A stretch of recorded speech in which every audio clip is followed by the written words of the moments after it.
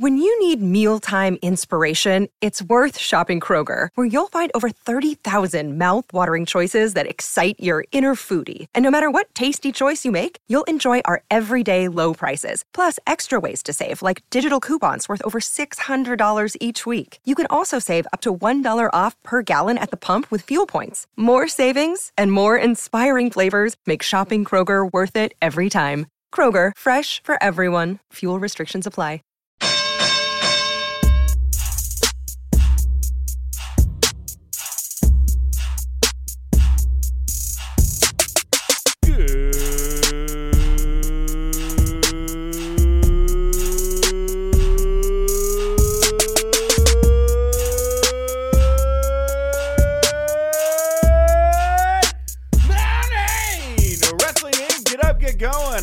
Hump Day. It is me, your managing editor of the WrestlingInc.com, Nick Hausman, back with another episode of The Winkley, and I am joined here, as I am just about every Wednesday, by my very good friend Justin LaBar. Justin, welcome back to The Winkley. Good to be back, Nick. Yes, it is good to have you back. I'm glad to have everybody here listening back. We have a big show planned for you here today. A lot of news from the past 24 hours. A very big interview. But before we get to any of that, I want to start the show by sending out our congratulations to the Street Profits, Angelo Dawkins, who has announced that he and his wife are expecting their first child in July. So congratulations, Angelo Dawkins. You have children, Justin, right? I do. The first one, were you scared? Oh, yeah, absolutely. It's it's cliche, but it's absolutely true. I mean, it's life-changing, Yeah, I don't know. My girlfriend, we're not going to have kids. That's too much responsibility. I don't know that I could handle that. That's too much for me. Yeah, to each their own, to each their own. Also, before we get to all the news today, I would like to announce that as it was reported just about an hour ago via Sports Illustrated, the Bullet Club Beach Party is coming to Tampa, Florida on April 4th. Tickets are going to go on sale. I think tickets go on sale today, and the VIP is going on sale today. General is on Friday, something like that. Anyway, all the news is over there in the Sports Illustrated report. I'm very excited to announce that Tama Tonga and his partner have brought me on to help run this event. So I will be there in Tampa as part of the Bullet Club Beach Party, running around, helping to wrangle people, making sure your meet and greet VIP experience is top shelf. So come on out. We're going to have a good time for that. And thank you to Justin Barrasso for running that announcement this morning. And thank you to Josh, our wonderful social media manager, for aggregating that onto WrestlingInc.com this morning. I'm working with Bullet Club now, Justin. That's awesome. Look at you. I know. I tweeted out a photo just this morning announcing that. It's over on social media. I've been sitting on this thing since like September. It's me and Tama Tonga, but Tama is sitting on the Triple H throne that Cody Rhodes had commissioned for All Out, and I'm like his court jester on the side there. I saw that picture. Very cool. I myself was a honorary member and manager of the Bullet Club for a night when managing Luke Gallows and the Bullet Babe at the time, Amber O'Neal. Wonderful. Come on out. I'll kick your ass in some cornhole. We'll do it the way that you do it at a beach party. You don't fight. Hey, those are fighting words, Hausman. I'll kick your ass in some cornhole. I'm good. I'm Midwest strong. I know how to do things. So anyway. Got that farmer strength. Farmer strength, right? Chucking bales of hay over my shoulder. All right, let's get to the show here today. We do have a lot of news to get to here, but after the news, you are going to get to hear a big interview. We have Impact Wrestling World Heavyweight Champion Sami Callihan on the show here today.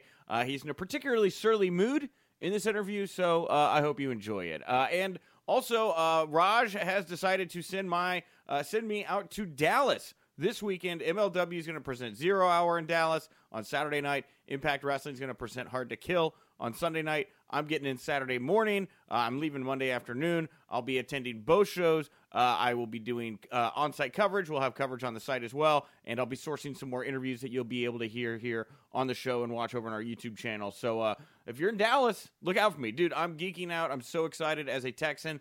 I get to go see the Von Erichs in Dallas. That's awesome. I never thought that the day would come. So, and of course, Sammy's going to take on Tessa Blanchard at Hard to Kill, which is a very hotly anticipated bout. All right, let's get to it here. News you can use, news that'll leave a bruise, and this one certainly left a bruise. This one was hard hitting here. Last night, The Miz was on WWE Backstage. We'll start with that. I'll get to the headline here in just a second. So, Miz appeared in studio last night with Renee Page and Booker T. He made a comment to Paige. He said, "Oh yeah, we are done now." As he's taking off his microphone, he goes, "It was great. It was amazing. I feel like it was the best WWE Backstage episode ever. It was the best. Was it the best ever?" And then he continued to chat back and forth. Paige name dropped the first episode. It was very good. Or he said, "What do you mean? What do you mean in and around? Name one episode that was better. Name one." Renee mentioned the first episode. And then Miz said, "Oh, sorry, I didn't change the culture. My bad, my bad." Well, of course, that line there was a reference to CM Punk's debut episode. I guess what Miz is getting at here is that his episode was more enjoyable or more hotly anticipated than the original debut of CM Punk. And he was taking a shot there at the line Punk made when he originally debuted on WWE Backstage, where he said, "It's as simple as this. Just when you think you've got the answers, I change the culture." So I guess Miz chiding Punk a bit here on WWE Backstage was enough for Punk to tweet the following. I'm going to read it in full. If you have sensitive ears or children in the room, maybe a good chance to mute. CM Punk tweeted at The Miz, "Go suck a blood money covered dick in Saudi Arabia, you effing," of course he wrote it out though, "dork." Very stiff words here. Miz has not responded to the tweet. Punk has actually deleted the tweet. He deleted it sometime between 2 a.m. and 2:32 Eastern a.m. What do you think of this exchange here between Miz and Punk, Justin? It's a true story. The first thing I saw this morning, I rolled over, turned the alarm off on my phone, saw that I had some text messages, and one of the text messages was a screen grab from somebody showing me this tweet from Punk, which was then, as you said, since deleted it. And so, of course, I started my morning as I'm still laying in a bed laughing very hard, just because that just reads hilarious when you read that sentence out loud. It's take a number, another person line. I mean, it's like ever since Punk has like come out of his hole and he's now, at least, on the periphery of the wrestling world again, doing this Fox show about WWE. Seth Rollins trying to taking some lines, trying to coax Punk into something. Miz doing some trolls work here. It's like everybody's trying to position themselves to get to do business and get to be part of the great anticipated return that we all think eventually will happen from CM Punk. So this is. Nothing more to say but laugh about it. What did Punk think was going to happen though, right? Like you come back, you're in WWE Backstage, you're back in that bubble. I mean, do you think that the wrestlers are just going to play nice with you? Everybody's going to like bend to your whims and make you feel comfortable all the time? That's not how pro wrestling works, right?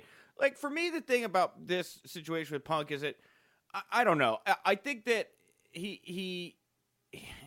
It's unfortunate to me he's not going to be able to be really, I think, authentically himself in this space. And he's starting to realize that, right? Like, this is the joke he made. This is the comedy he made. He wanted to go after the Saudi Arabia stuff. I'm sure he got a phone call or whatever it was that asked him to get rid of it. And now he's back in that bubble. You know what I mean? Like, he can't really say and do whatever he wants because obviously there are lines here. And if he crosses them, people are going to make him walk it back. And I don't know. That's just it's not really what he has been hyping and promising to deliver here.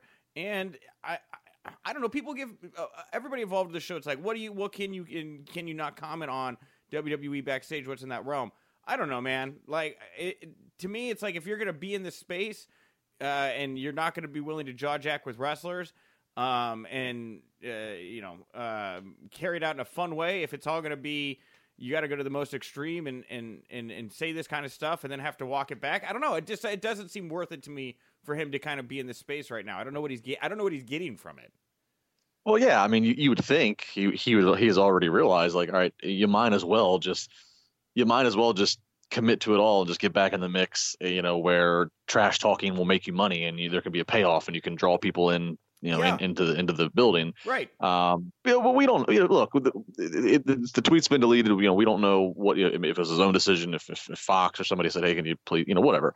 So we don't know, and we don't know what his tone was when he wrote it. He could have been writing and laughing, like just finding it humorous and was just going to fire back, or he could have had a stern look on his face and was pissed off and offended. We don't know, if you're WWE and like, okay, Punk doesn't work for us, he works for Fox, but we have a deal with Fox, and you see a guy like Punk going out, dissing the Saudi deal, right? Which is, again, I don't want to argue the point, like the merits of it, whatever. But he's towing the line here, saying he's using foul language. He is assailing them for this relationship they have with Saudi Arabia. If I'm Vince McMahon or Triple H, hell yeah, I'm calling Fox. And I'm like, is this the guy you want out there talking about our product right now? I thought we had $1 billion deal. I mean, just moments like this remind me that Punk is in their bubble. I don't know. I don't know how else to take it, if that makes sense. And again, I just take, you're probably right. That probably is a reaction from Vince and top WWE guys is yeah, Fox, we're in this kind of a deal here. Like, don't you, and again, it makes me just want to go. If it makes me think that, again, if you're Vince, Triple H, if you're decision makers in WWE, you're like, well, damn it, if we're gonna have them talk trash, we might as well again be profiting off it to the point of where we can build to a match, build to an event. So I don't know. I don't know what this next, this is one more chapter in the great saga. I don't know what this chapter does in terms of help hurting, slowing, speeding up the process, if there is a process of Punk ever, again, back in a WWE ring. I don't know. And here's the thing: is I think, again, like what Punk is kind of hyped or has been telling people is, I work for Fox. I can say whatever I want. WWE doesn't have a say. I think that this is a moment where you see the line in the sand, right? Like, you can't get away with that. Like, if you're gonna work and cover the company, like if you're an NFL analyst, if you're Troy Aikman, right? You're not gonna be like, oh man, all these concussions, I'm glad we've been turning a blind eye to them. It sure makes the game a lot more smooth and fun. Like, you can't. I mean, like, you're gonna get a call. You can't say that stuff, Yeah, again, I don't. You're right. I mean, everything you're saying is right. I don't know. Who knows what Punk's reaction is right now? Maybe he's saying, "Oh, screw this Fox thing," or more interestingly enough, I think they made it public, right? He's coming back on the backstage later this month. Well, there's a chance for him to defend his comments if he wants to, I guess. Do you think that he may personally feel a little let down by the return? Because when he said he was coming back to WWE backstage, and we were talking originally, we were thinking there may be a significant spike in viewership, and really that significant spike never materialized, right? No, because he hasn't. Yeah, no, because he hasn't been consistently on for whatever reason. And I'm sure it's not Fox. I mean, unless he's getting paid on a per appearance basis, which he might be. We don't know how. We have no, or at least I have no details about how that works with his deal with Fox. Unless he's getting paid on a per appearance basis, and the fee is so high to where Fox is like, all right, we're only gonna have him on once a month, but I don't see that happening. I think Fox would have, if they're paying $1 billion, what's a few more million at the most, to make sure you have Punk on your program. I would think Fox would want him on every single week. So I don't know if him being on so sporadic, I assume it's his choice. Either because he doesn't want to leave his apartment in Chicago every single week and go to LA, or because he does have other things he's doing, filming, movies, whatever. And so, he's only willing to detour from that schedule one Wednesday a month. I don't know, or excuse me, one Tuesday a month. I don't know. But it's been a letdown because it's like he just ran. Like there's no destination. Like I don't tune into it every week. I like the show and I do see it, but like it's not destination programming yet. No. One, because you don't have Punk's going to be on every week. What's he going to say this week? And as we've talked about at length on this podcast, it's on a Tuesday night randomly with no wrestling leading into it. So it's just in a very awkward spot on a 11 p.m. Realistically, I just don't know how long this can last, right? If this is the kind of real ill will that Punk is carrying to this moment, he doesn't want to get into the jaw jacket. He doesn't want to work to a match. I don't know, man. This doesn't seem tenable for a long-term situation to me. And I do wonder if it's like he came in and he thought that he was going to get that 500,000 million people tuned in. Look at my value. Look at my worth. It didn't materialize. And now he's like, well, if that's not the part that I'm going to, be able to take advantage of here, well, at least maybe I can be more outspoken. I can toe that line, and maybe that's not going to work out because having to delete these tweets now. It just doesn't seem tenable to me at the current situation. I don't know how long this could go, honestly. Well, yeah, I mean, if he does feel like he's being censored and can't be who he wants to be and say whatever he wants, and if he truly does not want to, do the old wrestling thing where we're working each other and we're jaw jacking with some realism behind it. Yeah, I mean, if he doesn't, then I don't know what I don't know. Then I don't know where is a good space for him to be. I don't know. Or maybe call Tony Khan and then back and see what they have. But that's the thing, man. Is like I don't think you can do that now. Like you can't go back. You can't go back to the negotiating table with Tony Khan and be like, hey, you know what? I know I turned you down last time to go try this thing out, but that thing didn't work out. But I'd like the deal you offered me before. Hell no. That's not how that's going to happen. And I wonder, it does. What is this guy's love for pro wrestling? What does he want to do? What is he trying to accomplish here? This all just seems very weird to me and untenable. And I just don't know. I don't know how much longer it can last. It seems very odd to me. So anyway, yeah. On the note of CM Punk, though, it looks like WWE fans are finally going to get the WWE ice cream treats that CM Punk demanded the return of back in 2011. The Good Humor Ice Cream Company has added the new WWE ice cream treats to their website. But these are not the ice cream bars that have been mentioned over the years. These new items are cookie sandwiches with ice cream in the middle. Of course, the original ones were on a stick. The box bills them as vanilla frozen dairy desserts between 2 vanilla wafers. They come in boxes of 4 featuring some kind of edible ink print of Roman Reigns, John Cena, Becky Lynch, or Randy Savage on your ice cream bar. And there's no word yet on when they'll be released or if they're already out. There was a search function that we were able to look at, and it doesn't seem like if they are available, they're within 100 miles of any major media spot. But there you go, man. The return of the ice cream bars. He did it, man. It took him 10 years, but maybe this is what it was all about. Well, the real strategic troll move would have been if WWE would have got the ice cream bars back right about when they sent Punk his papers there in 2014, and everything was falling apart. Yeah, ice cream bars. I used to love the ice cream bars on a stick. I'm not a big sweets person. I never have been, but I did like. I love those ice cream bars, and always trying to get the different wrestlers, and you get like you keep the boxes with the card that was inside of the wrestlers, and out of today's current talent that'll be on these new ice cream sandwiches. Which WWE talent would you like to eat, Nick? Oh man, which WWE talent do I want to eat? Otis, right? Like that's a food-based wrestler at the moment. It seems soft. What if on all the ice creams though is a pure measure of revenge? Punk is getting beat up by all of the wrestlers, so it's like Roman Reigns spearing Punk. Here's John Cena giving CM Punk the AA. Here's Triple H giving Punk the pedigree. That could be a nice little jab. Yeah, I feel like if they put one out right now with the Miz giving him a skull crushing finale, I think that would be a hot seller, right? Yeah, I think so. I think that one would move.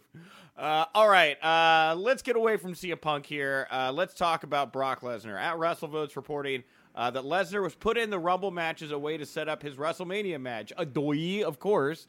It was speculated that we could see Lesnar versus a WWE, NXT, or SmackDown superstar. But it has been reported that there is no truth to the rumors that it's going to be Cain Velasquez versus Lesnar or Tyson Fury versus Lesnar happening at WrestleMania. Lesnar's WWE title will be on the line in the Rumble match, but Lesnar will not be winning the Rumble. So I'll go to you first. What does this mean to you? Reading the tea leaves, what do you think they're setting up here? What do you think is going to happen?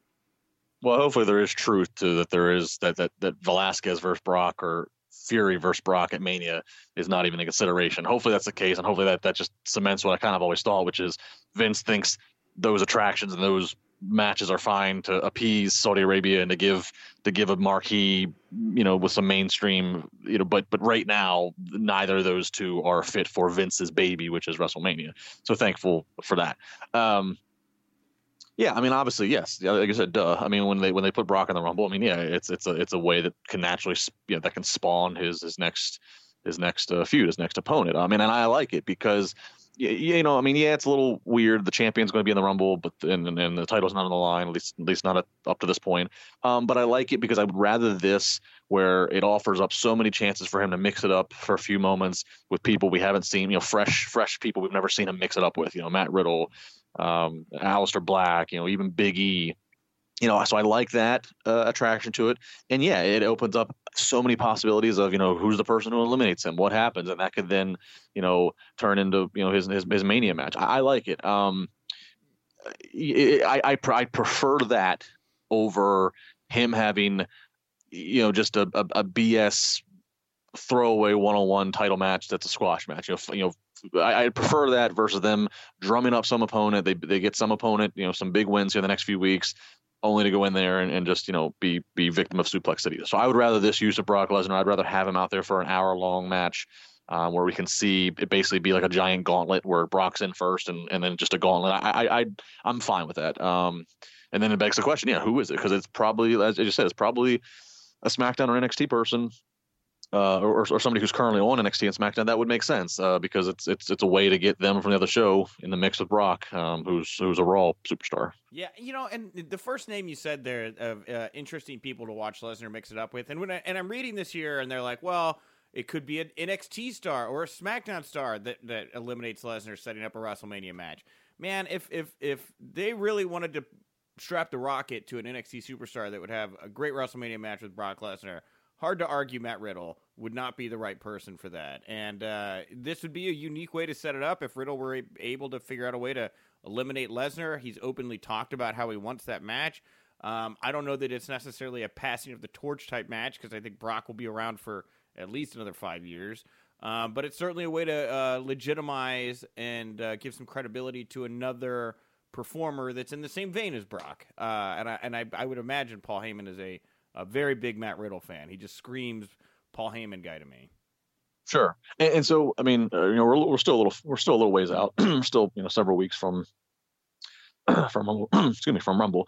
So but by our hypothetical booking, if whomever Brock ends up having the big issue with in the Rumble match, and that's what leads to his WrestleMania match, and Brock will presumably still be champion, still be the WWE champion.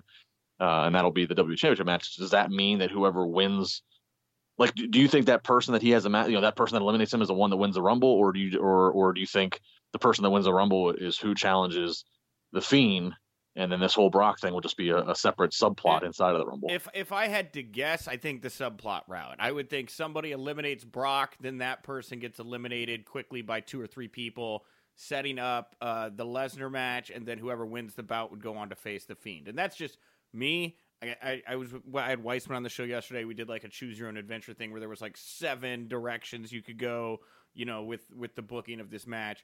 But I think the easiest way to do it would have to be having somebody like Riddle eliminate Brock, having that moment, and then Ciampa and Gargano create a quick reunion and eliminate Riddle, and on we go to the next thing.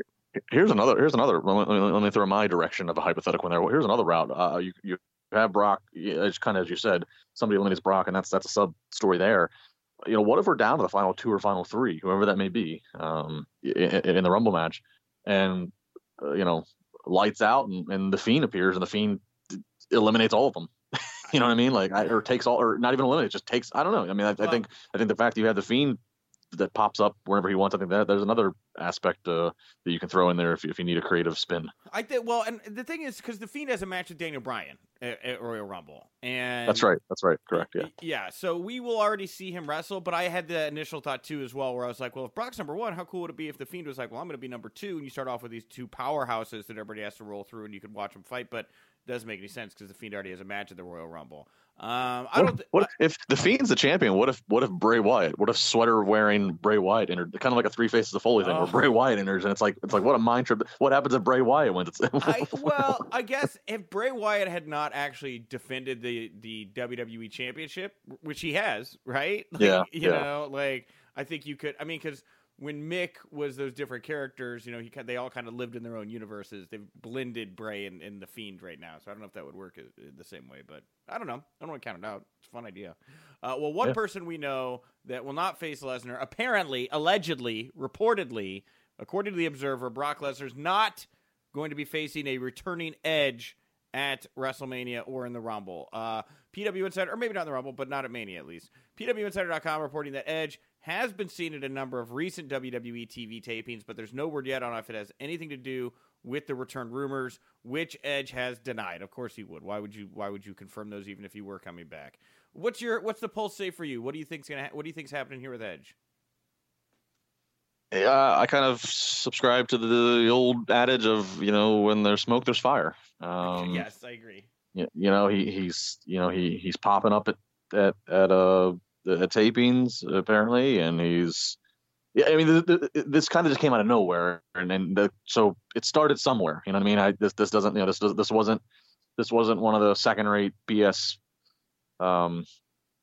terrible wrestling sites that are out there that just threw a dart against the wall. This seems to have substantial, meat behind it. As you said, of course he's going to deny it. But yeah, I mean, with the Rumble approaching and with the Rumble approaching and, WWE constantly in need for big splashes when they do these, 2 Saudi shows a year. It just seems like, when there's smoke, there's fire. The Wrestling Observer reporting there are reportedly no plans for Rey Mysterio and WWE United States Champion Andrade to do a mask versus title match. Of course, on Raw, Andrade ripped Rey's mask off after Zelina Vega was knocked down at ringside during the Rey versus Andrade title match. Rey later attacked Andrade. He took the match back. It set up a match between the two that's going to be on this week's Raw. No word yet on WWE or what WWE has planned for them after their feud in next week's match, but it does not look like we are going to go a mask versus title route. And there's no reason to be putting Rey's mask on the line. I don't know. Maybe they could. Yeah, I spoke a little bit about this after Raw on our live Wrestling Inc. podcast. I mean, the Rey mask thing has just been kind of overdone. He's been around for, he's been around to American wrestling fans on American television for 25 years. I mean, it's like we've gone down. I mean, he performed for a period of time without a mask. I mean, it's kind of, I know what the mask still symbolizes. I get the symbolism of it in the lucha culture, but it just kind of doesn't really do it for me. Yeah, I agree. We got some updates here. We have an update here about Io Shirai, the Observer reporting that she is not necessarily happy with how she's being used in WWE NXT. Now, the Stardom Women's Wrestling promotion in Japan currently has a goal of bringing back Shirai and WWE's Women's Tag Team Champion, Kairi Sane, but WWE may bring Shirai to the main roster to try and prevent that from happening. This year is expected to be a big year for Stardom as New Japan Pro Wrestling's parent company, Bushiroad, purchased them last fall and will put a lot of resources and marketing into the promotion moving forward. Meltzer noted that Stardom is looking to try and run bigger shows this year, but they recognize how important it is for them to try to sign real stars like Shirai and Sane. They both are already stars in Japan, but their runs in WWE obviously add to their stardom. No pun intended. Bushiroad reportedly wants to offer a lot of money to Sane and Shirai to stop them from re-signing with WWE. And WWE may move Shirai to the main roster as her pay will then go up. Meltzer noted that Shirai's NXT pay is, quote-unquote, nothing special, but she was making more money in Japan and working less dates, but because of her merchandising pay. There are no further details on why Shirai is unhappy, but besides that, she has her fiance back in Japan. Of course, Shirai and New Japan star Evil are engaged to be married. No word yet on when they're tying the knot, but there's also no official word yet on when Sane and Shirai's WWE contracts expired. Sane reportedly signed a 3-year deal back in March of 2017, with Shirai signing with WWE around the summer of 2018. So a lot of information to take in here. There's really like 3 stories tied into one story here. It's not just about Io's unhappiness. New Japan's Bushiroad also making a play into the space here. What's the biggest takeaway from you when you hear a story like this?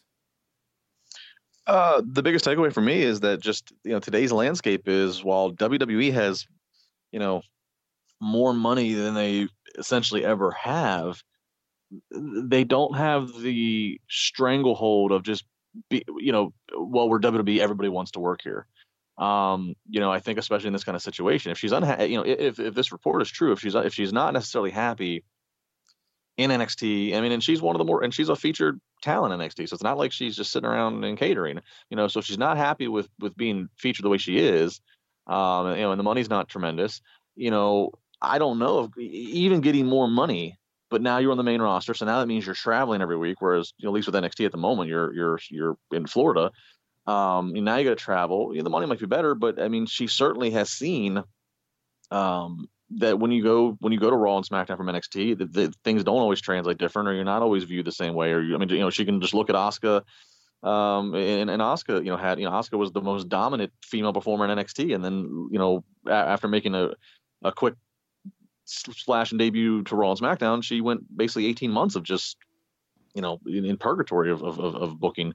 So I think there's a lot of factors here that WWE has to be concerned about. The fact of that she could get more money, she can make considerable more money over in Japan, work less. She'd again be around her soon to be husband. It's just WWE once had, and WWE once had that.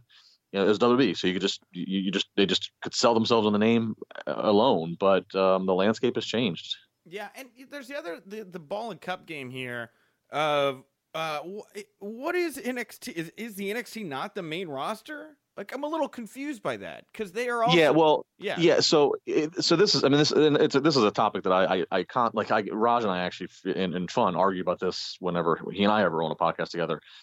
He still looks at it as, he still often refers consciously as Raw and SmackDown as the main roster. NXT's not, and I've long since said that once NXT gets to a television deal, and now that they have been, once they got on USA, that they are now considered main roster. In my mind, they have equal distribution. 100%. So they're considered main roster. Now the sticking point here is money wise. Now, from what I've understood, as time has gone on, as the months and the years have gone on, being in NXT, the pay can be, and sometimes is comparable to what a Raw or SmackDown star is making. Once upon a time, it was, if you were in NXT, you were making, considerably less. And some of the figures I heard, they were, it was nothing. You were just middle class. It was not the higher end that you'd be getting if you were main eventing on a Raw and SmackDown. But it seems like that gap is starting to narrow. I don't know where her particular money is. I'm not sure what she's at. So, I guess that's still where the distinction of NXT not being 100% considered main rosters, if your money still is not that, because NXT doesn't make the same revenue that Raw and SmackDown do. I will say this, and I don't know what you've heard or if this resonates at all with you, but I have heard that there were people expecting significant changes when they made the leap to USA with NXT that did not happen. And I do wonder if it is one of those things, and again, I'm just speculating here, but this is just based on other things that I've heard. If Io Shirai, maybe without being told this is what's going to happen, there was like an unsaid expectation of what may be happening with her that just hasn't manifested in the way she's looking for right now. And if you've got a whole other promotion that is looking to kind of make you the staple of them, and again, like the husband thing is a big one, right? You get to go work with your husband. There's a lot to take in, I guess, in a moment like that.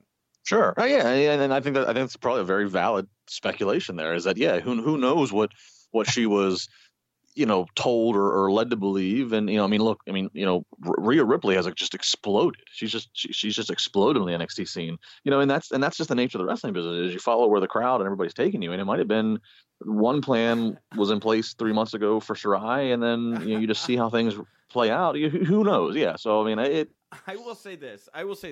I know that Io Shirai is a big star because, 2 months ago, I tweeted out, I think Charlotte Flair may have the best moonsault in WWE. And the Io Shirai fans, the super fans, the Shirai stands, came out in mass to remind me that Io Shirai has the best moonsault in all of WWE right now. So I know there's a very, very fervent, loyal fan base there for her at the moment. So I definitely think she's over. But again, it's like, what is it that's going to make you happy? Sure. And another thing is, one of the things the big compliment that WWE and NXT get, especially when you're putting them side by side to AEW, is the women, right? That's one, WWE, the depth they have, the women, the strides they've made to, feed, the women main evented WrestleMania. And that's all great in the big picture of things. But sometimes, there's just a lot of female participants, right? There's a lot of female talents. So again, that can sometimes, if you're a Shirai, you might look around and say, man, there's a lot of focus on a lot of other ladies, and and in some respect, you can look at it as, okay, this is more people that I can make money with. There's that aspect, but then again, if you're like, I'm just going to I'm kind of here one in the shuffle versus, again, being the person, the female star that a company builds around. It could be back, my home country, and I don't have to travel as much. I mean, yeah, I don't have to, I don't have to work as many dates, and yeah, that's a valid negotiation to consider. And as far as Kairi Sane goes, obviously, like, we don't know what's up with her right now. I am still very upset with the way that she was handled in that TLC match. I think the match should have been called or ended, or she should have been taken from ringside. So I would understand if she was maybe thinking of an exit as well. So a couple other women's wrestling notes here for WWE. SoCal Uncensored reporting that WWE has reportedly signed Mercedes Martinez, who was trained by Jason Knight, made her ring debut in 2000. She's wrestled for Shimmer, ROH, WXW, and she was a two-time Mae Young Classic competitor. She wrestled on NXT on several occasions. She's part of AEW's Casino Battle Royal. Long time coming. Mercedes is a great talent. She'll be perfect. She'll be great in WWE. I agree. Yeah. And PWInsider.com reporting that WWE Raw superstar Ruby Riott, she's been at the Performance Center Orlando this week training. She is not expected to return to action until later this year. She is likely at the Performance Center to monitor her progress towards getting cleared for action.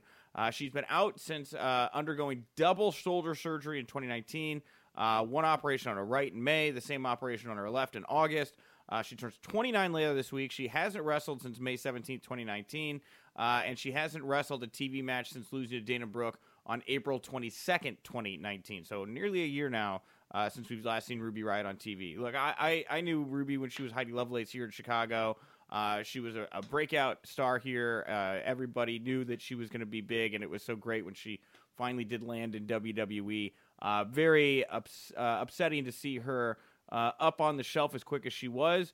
But if these shoulder surgeries, because again, she had a lot of experience on the Indies before she even stepped into a WWE ring. So I hope she takes her time here, gets really healed up, because Ruby has a lot to give. She's got a great look, great presence, good talker. I could see big things for her if she can be fully healed and back on the main roster. Yeah, I'm a big fan of her. Like I said, I think her look. Yeah, I love her look. Again, kind of continuation of what we were just talking about a moment ago with Shirai. Whenever Ruby does come back, it's a crowded field. So I hope that I hope that there is I hope they find a spot for her. And last but not least here, some Ring of Honor news. Pro Wrestling Sheet reporting that former Pro Wrestling Guerrilla champion Jeff Cobb is going to be staying with ROH, but not for a long-term deal. Cobb signed a per-show basis contract following his initial deal with the company expiring on January 1st. Cobb is reportedly very happy with ROH's current product, but he is no longer locked to an exclusive contract with them, allowing him to sign anywhere he pleases.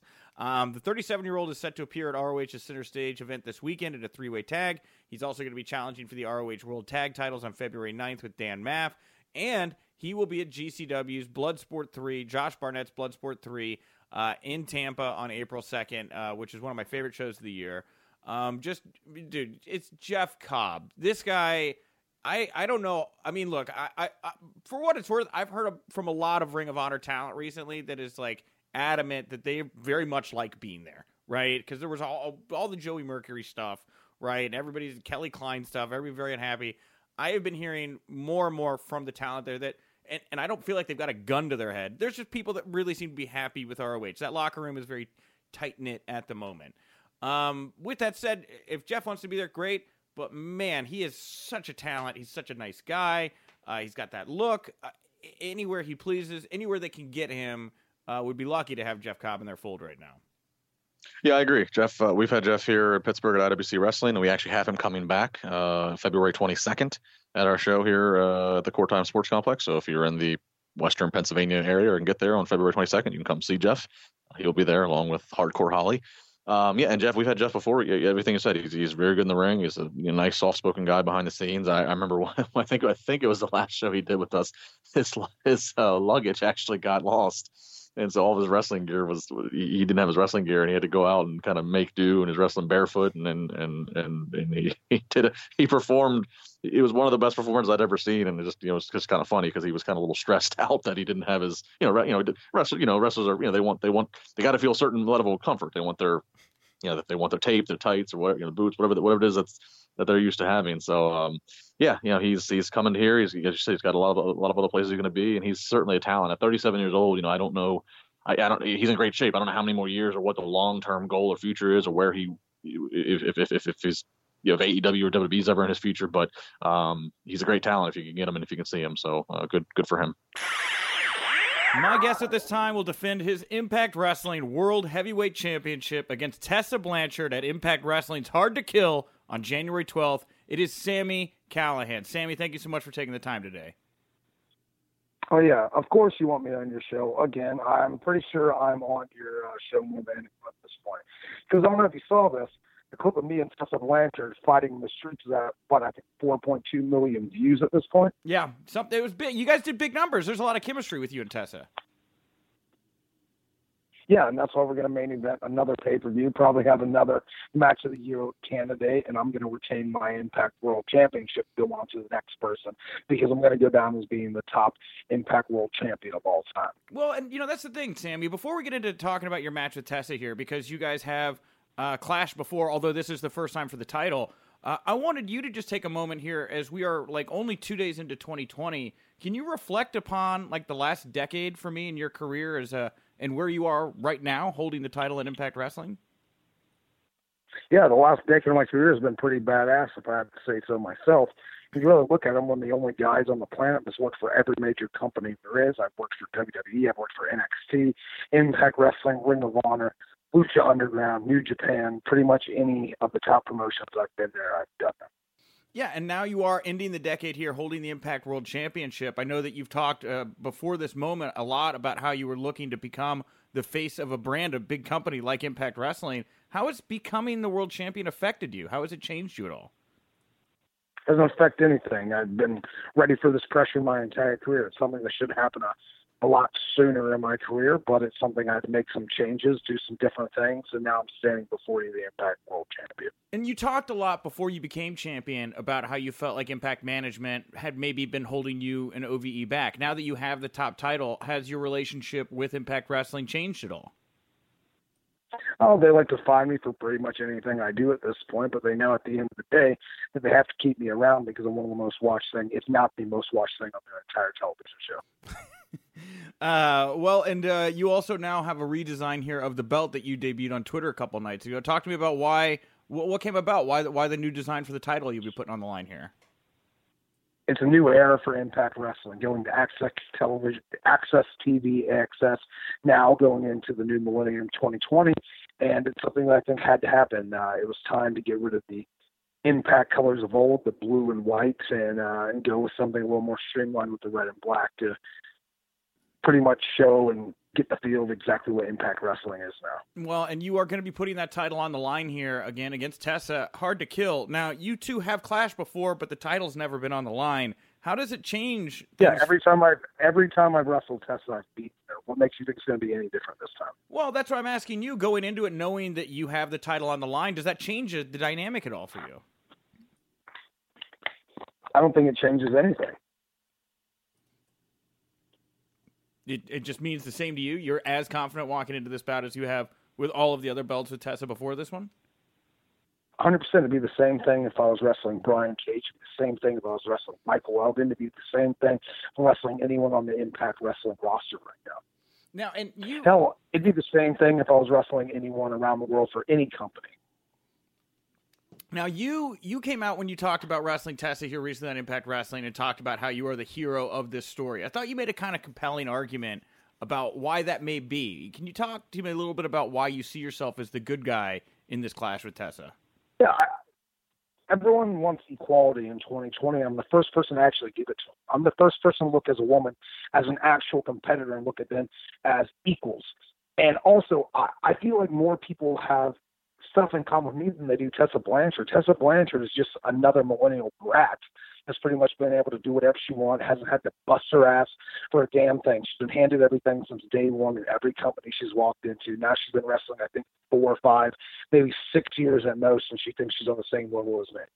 Yeah, and you mentioned also that you don't see this as necessarily an intergender wrestling match. This is a pro wrestling match for you. Do you feel like that the intergender term is maybe faux pas and it should be retired? 100%. I'm sick of the term intergender wrestling because at this point it should just be professional wrestling. I've said this in every interview I've done for the last 6 months. The term intergender wrestling isn't what we need in 2020. In 2020, everyone needs to be looked at as equals, male, female, whatever you may consider yourself, you need to be considered just a professional wrestler because professional wrestling at the end of the day is supposed to be for everyone, correct? Yeah, I mean, you make a good point. And that's why I was saying I enjoyed hearing you play that out because you spun this in a way that I don't think a lot of people have spun these bouts between you and Tessa up till now. Everyone wants to make it about man versus woman, and I'm about making it about 2 professional wrestlers at the top of their game going out there and fighting for one of the most grand championships in the entire planet right now. When I look at what the work you're doing with Tessa, part of me thinks back to when you were working with Eddie Edwards and how he went through a radical transition while working with you after you busted his eyeball with the baseball bat. Do you see any similarities here in what you're doing with Tessa and bringing out this different side of her and helping to elevate her through this, getting to work several matches? Yeah, I think I've 100% brought out a more aggressive side in Tessa Blanchard because I think anyone that I step in the ring with, they change after wrestling because I'm one of the most intense professional wrestlers walking this planet today, and to be able to go in there and go toe-to-toe with me, you've got to match my intensity or I'm going to keep you up. Now, you did this with Tessa, and like I said, with Eddie, is there anybody else on the roster right now that you really would look forward to getting to test and push to another level? Oh, I want to wrestle Eddie Edwards again. Me and Eddie Edwards, I don't think, had the proper blow-off that we really deserved, and I think at some point our paths are going to cross once again, and me and Eddie Edwards is going to make magic. Yeah. Well, and back to your match here with Tessa, it's interesting that you're putting the title on the line with her. If she were to become Impact Champion, you'd have 2 women champions at the same time. Do you think that takes away at all from Taya as the Knockouts champion with Tessa getting an opportunity like this? I don't think that takes anything away from anyone. Is that saying that the X Division champion takes something away from the World Championship or vice versa? I think it's just another division. Whatever division you want to enter yourself in, it's the same thing in UFC. If someone wants to drop weight class, gain a weight class, enter a different division, it's just a different division that they're entering themselves into at that time. Okay.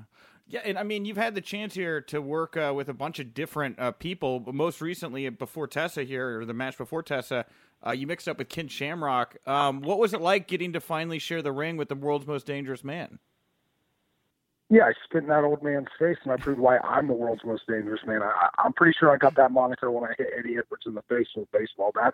Pretty sure I got that moniker when I cracked Kevin Sullivan's skull in Ohio. I'm pretty sure that's my moniker to give away now, not his. Well, and on that note, I did talk to Ken just a couple weeks ago here for the show, and I actually brought up this comment to him that you made to me about how if you beat him, you'd become the world's most dangerous man.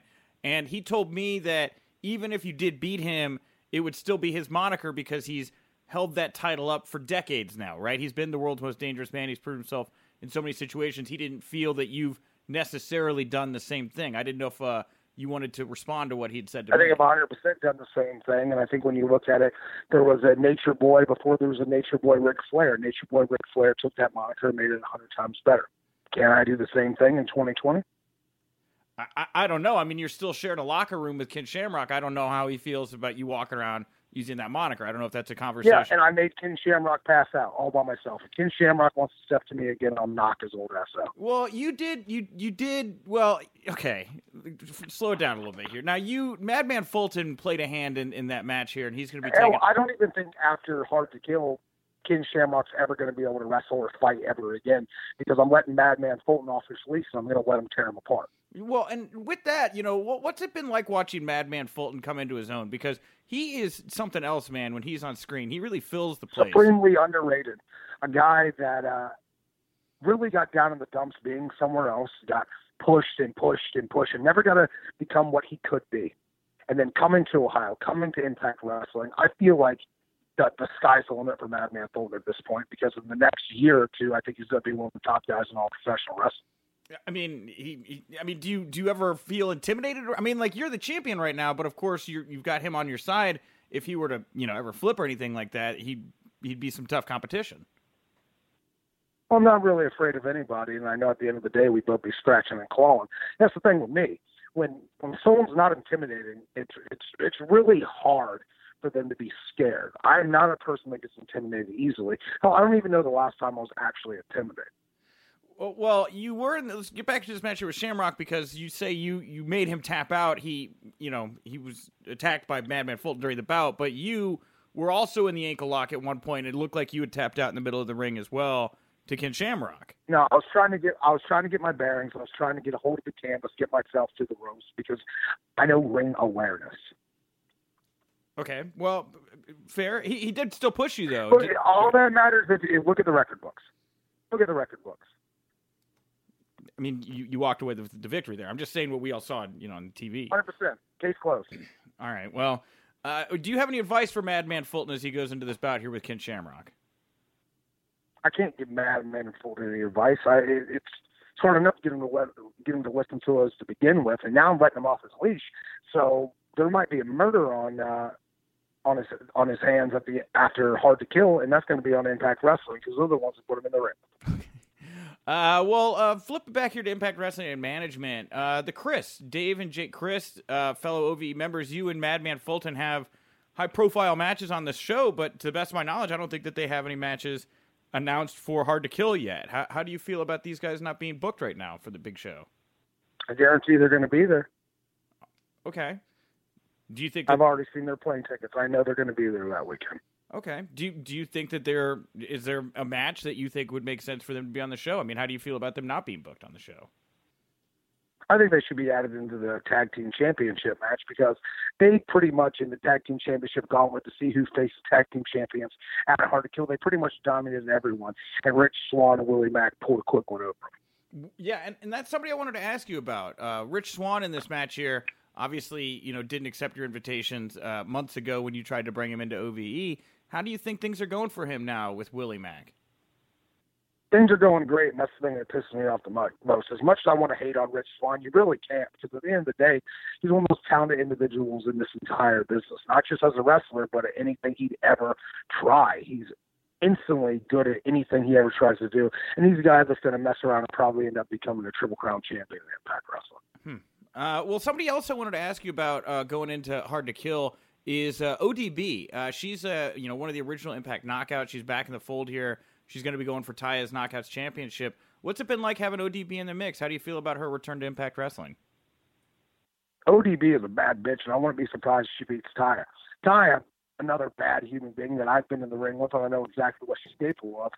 But the longer you hold a championship, the harder it is to keep it. And I think that's one of those things. It's just a matter of time before someone flips a quick one over good old Taya. Well, and if it's not ODB, you got Jordynne Grace in the bout as well. I mean, talk to me about Jordynne Grace. She's created such a luster around herself here in such a short amount of time, and I feel like she's just such a shining star in the Knockouts division right now. Yeah, that's why Impact Wrestling has most likely the best women's division in all of wrestling right now, because any of the Knockouts could step in there and go toe-to-toe with any of them at any given time. Well, on that note, one of the women in Impact Wrestling that's certainly been a subject of a lot of gifts alongside RVD is Katie Forbes. What do you think about the change in RVD's personality and some of the stuff that he's been doing in the Impact locker room with Katie Forbes? Oh, the dude's in his 50s. He's done pretty much everything. I don't think there's much for him to prove or to do at this point. So at this point, you just got to let him do whatever the fuck he wants to make sure that he keeps coming back to television. And this former RVD, I think this has been RVD all along, and you guys are just getting a chance to see it. You guys are on Access TV now. First of all, how has it been, like the transition to Access TV? Do you feel more comfortable on the new platform?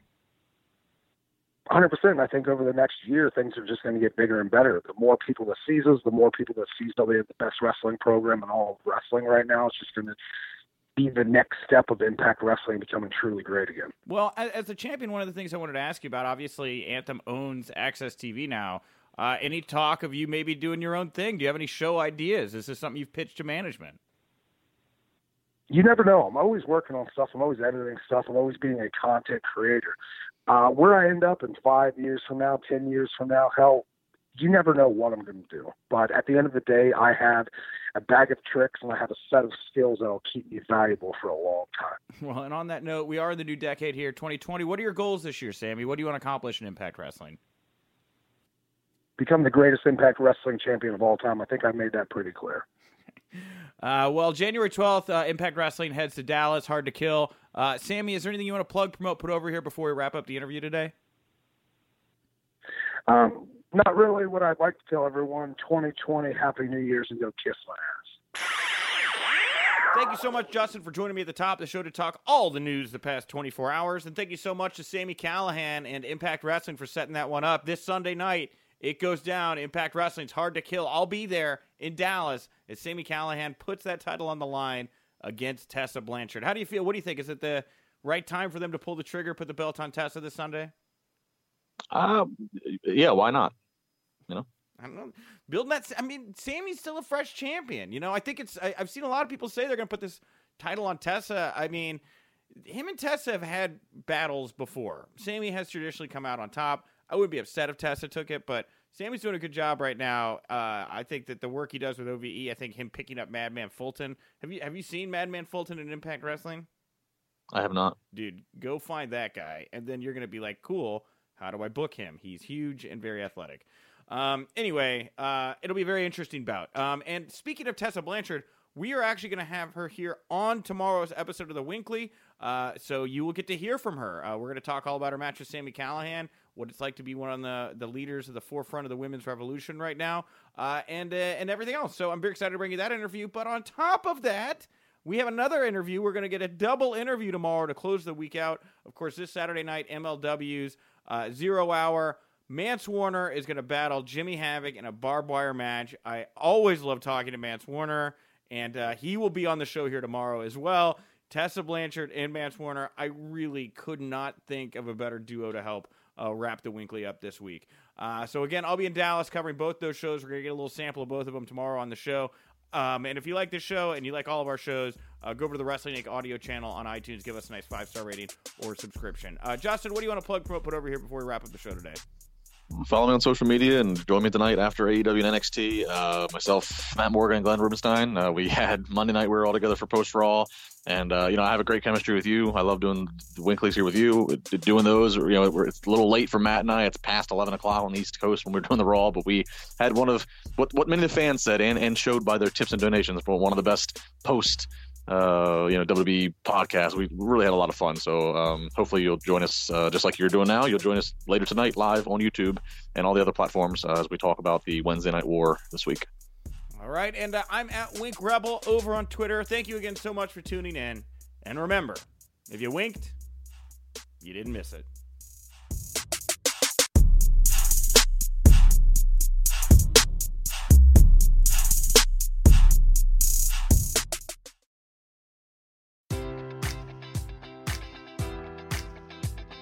Enjoy all your favorite sports like never before at BetMGM. Sign up using code Buckeye and receive up to $1,500 back in bonus bets if you don't win your first bet. When you register with BetMGM, you'll get instant access to a variety of parlay selection features, live betting options, and the best daily promotions in the business. And with BetMGM at your fingertips, every play and every game matters more than ever. Place your money line, prop, or parlay bets with the king of sportsbooks today. Sign up using code Buckeye and receive up to $1,500 back in bonus bets if you don't win your first bet. BetMGM and GameSense remind you to play responsibly. 21 plus and present in Ohio, subject to eligibility requirements. Rewards are non-withdrawable bonus bets that expire in 7 days. Gambling problem? Call 1-800-GAMBLER in partnership with MGM Northfield Park.